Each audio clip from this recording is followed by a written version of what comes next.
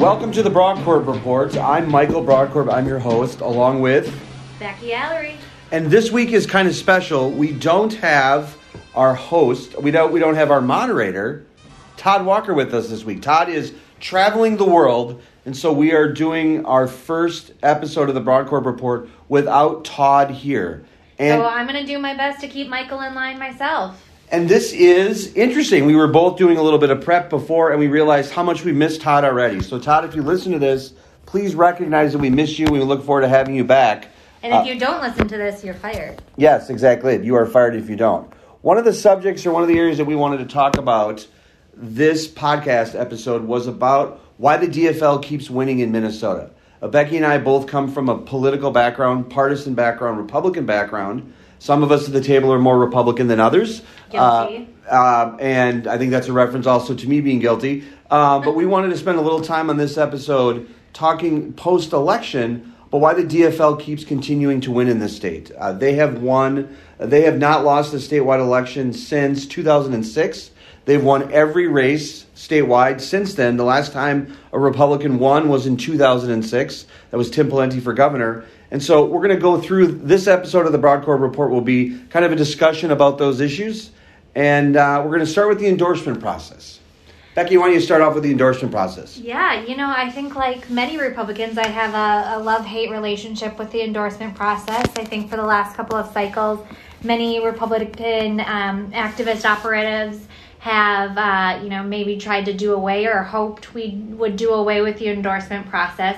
On the love side, I think it's a game that you can win. It's a strategy, kind of pushing and pulling pieces. I've, been a part of a number of different successful endorsements with candidates that I'm very proud of and worked very hard for. But on the negative side, it's just simply not an inclusive process.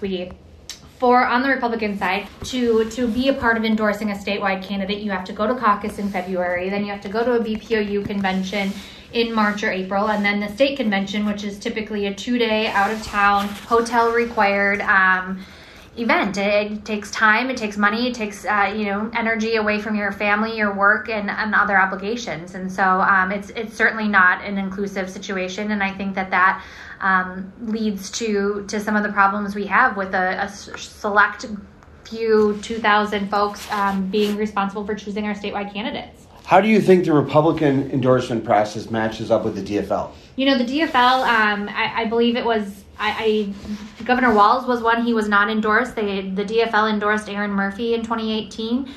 Walz obviously was successful in the primary and eventually in the general election. Keith Ellison was not endorsed. He got in the race after the endorsement, was still successful. I don't believe Mark Dayton was endorsed by the delegation back when he was elected. So on the Republican side, we have yet, for at least in my time here in Republican politics, we have yet to have a time where a non-endorsed candidate at a statewide level has been successful over the endorsed candidate. One of the things I think is different about the endorsement process on the DFL side versus the Republican is the DFL party is a coalition-based party. They are a formation of the Democratic and Farmer Labor Party in the state. They do a much better job of working in coalitions. And so over the last 20-some years, there have been multiple examples of where the DFL has endorsed a candidate for statewide office, and they have not made it through the primary. What the DFL does a very good job of is rallying on primary night for whoever their statewide candidate is. That's one of their organizational benefits. They have hotly contested endorsement contests, but they recognize that the primary is where the final candidates are. And so the Democrats do a very good job. You articulated a very good list of candidates that have won statewide in the general election, but have not been endorsed on the DFL side and have challenged the endorsement process. On the Republican side, it's just entirely different. We are fanatics about the endorsement process. I think to the detriment of selecting candidates who are not good in the general election, which goes to our next subject, which is candidate quality. What is your perspective on candidate quality that we have on the Republican versus Democratic side? Yeah, I think that this is really a kind of chicken and egg situation. We don't get good candidates because we don't have a track record of winning, and we can't win because we don't get good candidates. With the endorsement process, it kind of forces a further right messaging and kind of alignment to get through the endorsement process. Our delegates on the Republican side tend to be further right than the primary Republicans, I would argue, would be. So you have to start further right. You have to kind of maybe moderate a little bit to get through the Republican primary, and then even further for the general. And I think that also leads to a messaging situation where some messages that a candidate may put forth to get through the endorsement process may come back to bite them when we come to the general. I mean, it just is a messy situation. And all in all, I mean, as you said, we just don't have great candidates that have come out of the endorsement. One of the things that's important for our listeners and others who are following this podcast to understand is some of the historical context of this. Governor Tim Walz was just reelected. He was elected with over 52% of the vote. The last time a Republican-endorsed candidate for governor got over 50% of the vote was in 82, when Al Quie ran. And I will say that was before I was born. Yes. And then the last time the Republican candidate for the United States Senate got more than 50% was David Durenberger, I believe, in 88. And so it's been a long time since a Republican-endorsed candidate has won statewide. The last time was 2006. But the last time a Republican-endorsed candidate got over 50% of the vote was decades, eons ago. I mean, I think this is also a problem with the endorsement process, is the amount of money that candidates on the Republican side end up spending to simply become the nominee out of that endorsement. To get through May, hundreds and thousands of dollars are being spent to woo 2,000 and some Republican activists. That's not necessarily a good spend of money. We saw that with the Jensen Burke campaign. I think they spent a lot of money. Obviously, they were successful to get out of the endorsement, but that is where their successes ended, unfortunately. Now, I'm sorry, I didn't mean to cut you off there. Nope. I'm glad. Well, that was, I'm glad but it's a good point you've raised. I mean, it's about candidate equality, and the other point of the matter is that it does become a situation where it's going to be challenging for the Republicans because they haven't won statewide in so many years, decades in some instances on some of the races, to get quality candidates. I mean, there's a real correlation between that. I mean, how does the Republican Party in Minnesota, post this election, go out and market themselves to get candidates to run, do you think? Yeah, I mean, I think if I had the answer to that, I think I'd be back working in Republican politics. I think that's a really good question that needs to be answered. I think one of the first things we need to do is make sure that we are, hopefully our activists start to be a little bit like the DFL and kind of, get behind our eventual candidate, whoever that may be, that hopefully is a strong candidate coming out of the primary. I worked on the Emmer for Governor campaign in 2010, and I'll still hear it, with activists of, did you support Marty Seifert? Did you support Tom Emmer? I mean, we're a party of grudges, and I think that's really kind of weakens the situation. So we need to get somebody who can raise money, who can be an effective on-message messenger, and somebody that can, be successful coming out of the primary and the eventual general election. Would you support the Republican Party getting rid of the endorsement process, or that allegiance to it? Really putting me on the spot there. I will, you heard it here first. Yes, I do. And I will say this is, I, again, have been a number of different endorsement battles. I was on the 2014 Mike McFadden campaign endorsement team. He was one who came in saying, I'm not going to abide by the endorsement, but I do hope to earn it. And I will say, love him or hate him, and, he obviously was not eventually successful against Al Franken. He did bust his butt through that process. He did put in the work and came out successful of that endorsement process. And I would say probably one of the few that said, I'm not going to abide by it, that came out that way. So again, while I do feel like it is a game, it's a strategy kind of situation where if you are, put the right plan in place, you can be successful. It's obviously not working for us, and something does need to change. Now, to also take a little bit of the heat off you, I'm the former deputy chair. I've supported the endorsement process without any hesitation. I think the process needs to be reformed. I think that it's clearly not working, and so the party needs to look at potentially some type of hybrid model. Where they are recognizing that we are, in essence, a two-party. Where, in essence, we have both a primary and an endorsing convention in this state. A lot of states have either an endorsing convention or they have a primary. We have both. And I think the party activists on the Republican side need to recognize that there is a contested primary. the Republicans may benefit from focusing more on the primary than just on an inter-party contest, the endorsement process. I do want to say, to maybe take a little heat off of any of these, my fellow activists or former activists, I came up in the party system. I was a BPOU chair. I do appreciate that system. I do think there are a lot of really good people that work within that system. And so it's not a knock to the activists themselves, but just the situation that doesn't set us up for success. Once we get through the endorsement process, we have a candidate, then we get to primary and the outside groups. What's your perspective on the outside groups that exist on the Democratic side versus the Republican side? I mean, the outside groups on the Democrat side are just, they have money, they have energy, they do put in the time to do the research on the front end. I think that Better Minnesota spent some $15 million against the Jensen Burke campaign this last cycle. And largely, you kind of depend on these outside groups to come in with the heavy, hitting negative messaging. So a candidate can focus on the positive, focus on their plan, their proposals, their policies that they're going to enact if and when they're successful. And the left was mightily successful at defining Scott Jensen in a way that he was just not able to come back from. The outside groups, I think, are one of the biggest reasons why the biggest reasons why the DFL keeps winning. I mean, they have a very well-oiled machine. But the outside groups, particularly when the cadence that seems to happen here is Republicans endorse a candidate for statewide office. They come out of the convention and they fumble. They drop the ball. That happened this particular election cycle. Scott Jensen and Matt Burke were endorsed. They came out of the state convention. They didn't do a statewide tour. They were talking about aquifers. And what's waiting in the wing is Alliance for Better Minnesota, the most well-funded outside group on the DFL side, to message against both Jensen and Burke. What they did then over the summer months leading up to the primary and then afterwards is they spent a tremendous amount of money focused on Jensen and Burke's record without any response on the Republican side. So what ended up happening then is by the time the Republicans started to engage, also when more Minnesotans started paying attention, the realization was that the race was over because ABM is so effective at messaging, particularly against candidates like Jensen and Burke. They were in a non-recoverable position.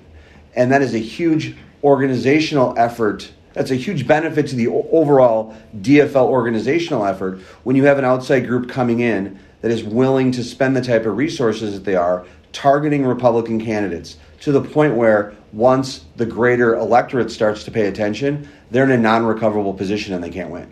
Now, to play devil's advocate a little bit and maybe even come to the Jensen campaign's defense. Oh, boy. Do you think that this was purely a Jensen fault or maybe an overall Republican fault? Because I would argue that Republicans have messaged on overturning Roe versus Wade for, decades now, some 30, 40 years, right, since this was enacted. And then they did, and no solution, no plan, no, real path forward across the country, I think, on Republicans of how to kind of message their way out of this was there. So I don't know that the Jensen campaign was unique in their failures to respond to this kind of line of messaging coming from ABM. So I'm playing devil's advocate a little bit here.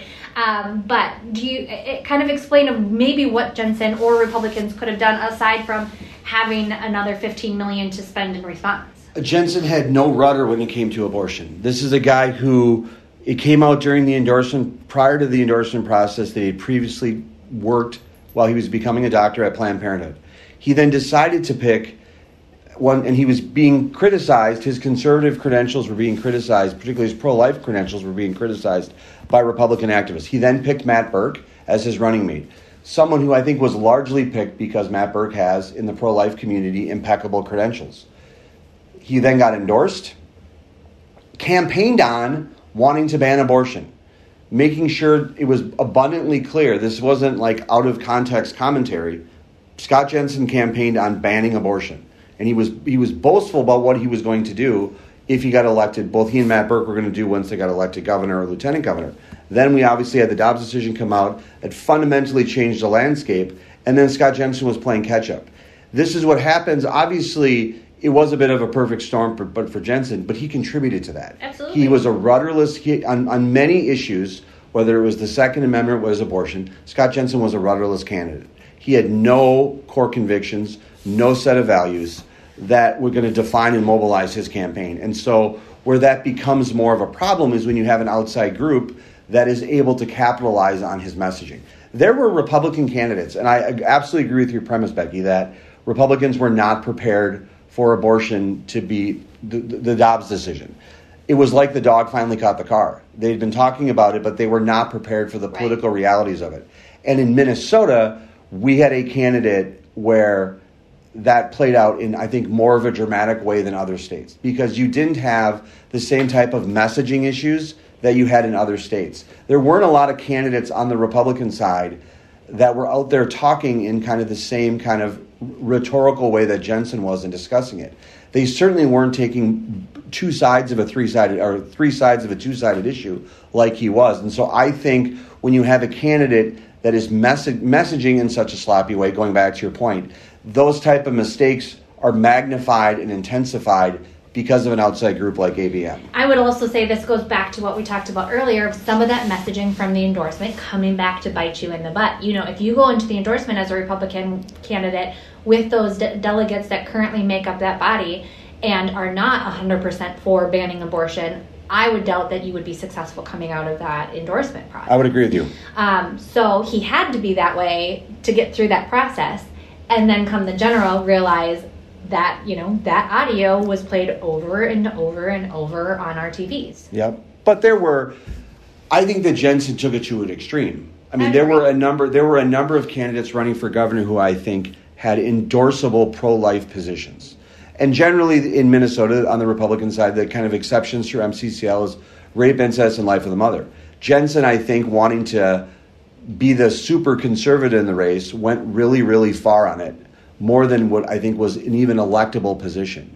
And so Republicans, have, in Minnesota, I think has traditionally been, generally it's a pro-choice state. But from an electoral standpoint, there haven't been, Tim Walz is pro-choice. Mark Dayton was pro-choice. But there were a number of years, it's taken a long time to have, I think, what people would classify as truly pro-choice governors. Arnie Carlson was a Republican candidate for governor.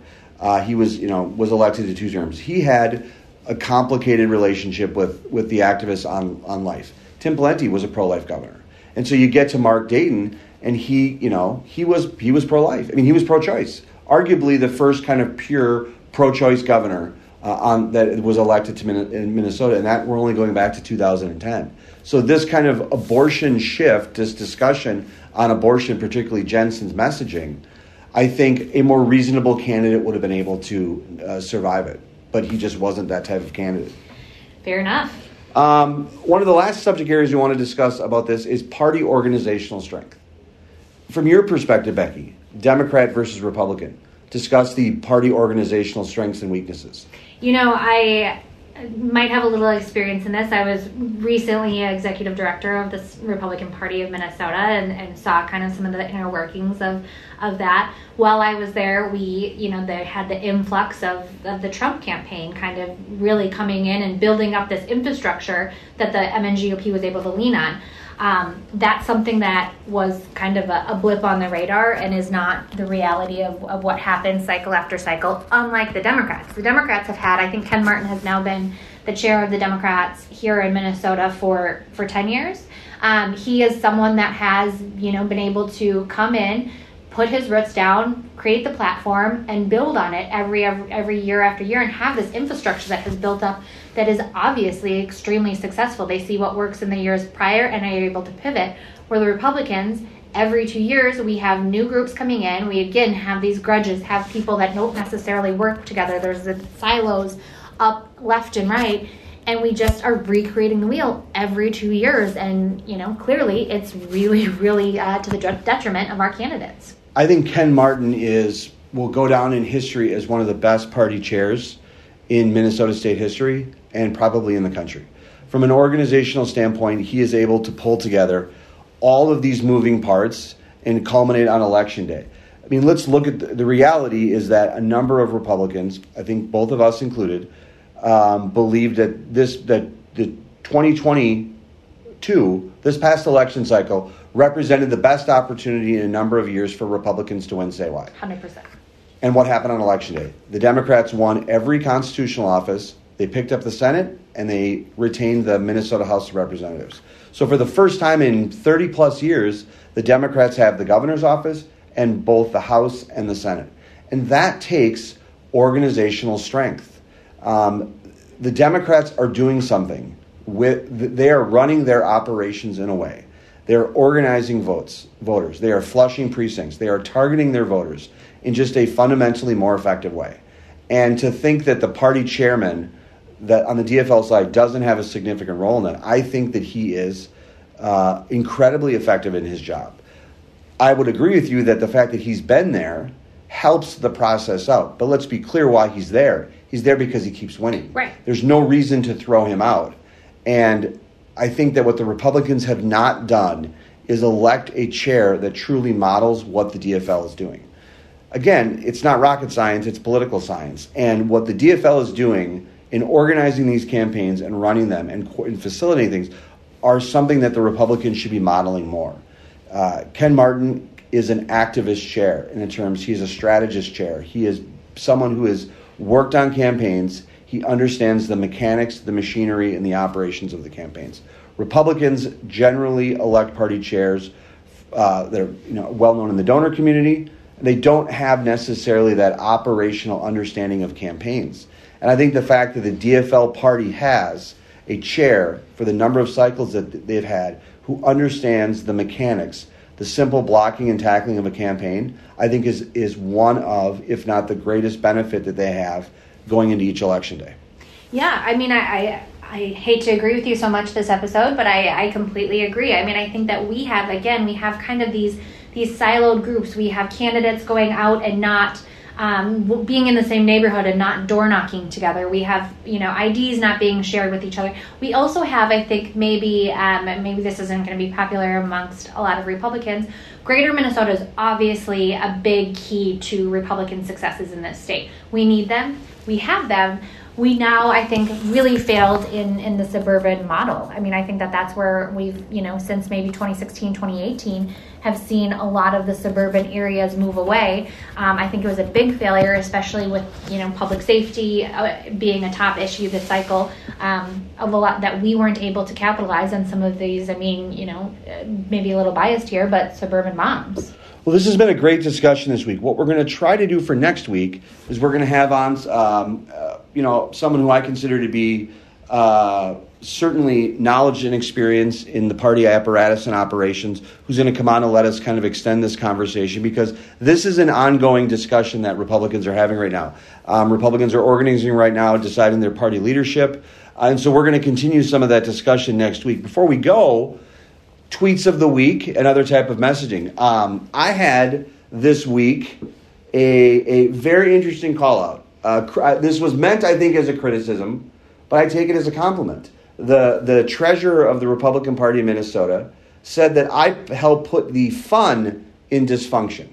And he was referring to, you might not know this, Becky, but I endorsed Governor Tim Walz when he ran for re-election. And he was being critical of my endorsement of Governor Tim Walz. And he said that I put the fun in dysfunction just because of my endorsement of Governor Tim Walz. You're a fun guy. Did you know that I endorsed Governor Tim Walz? I think we've discussed it. Yes, we have. My tweet of the week is from Representative John Kosnick, responding to our tweet of our last week's episode. He was wondering, but listeners want to know, does Todd Walker cut off the show's namesake again when answers get too long? I'm sorry, but that's just funny. Good show and analysis so far. So, Todd Walker, hope you're listening. You got a little shout out. Have a fan out there. I hope I did an okay job keeping Michael accountable, but I'll have to work on my calling him out when his answers get too long and boring. And I think from a time perspective, this might be our longest show. So I think Representative Kosnick was right. So I want to thank everyone for listening. We hope to have Todd back next week. He's traveling. He's a fancy pants. He's a busybody. But we hope to have him next week on another edition of the Brodkorb Report. Thank you so much for listening.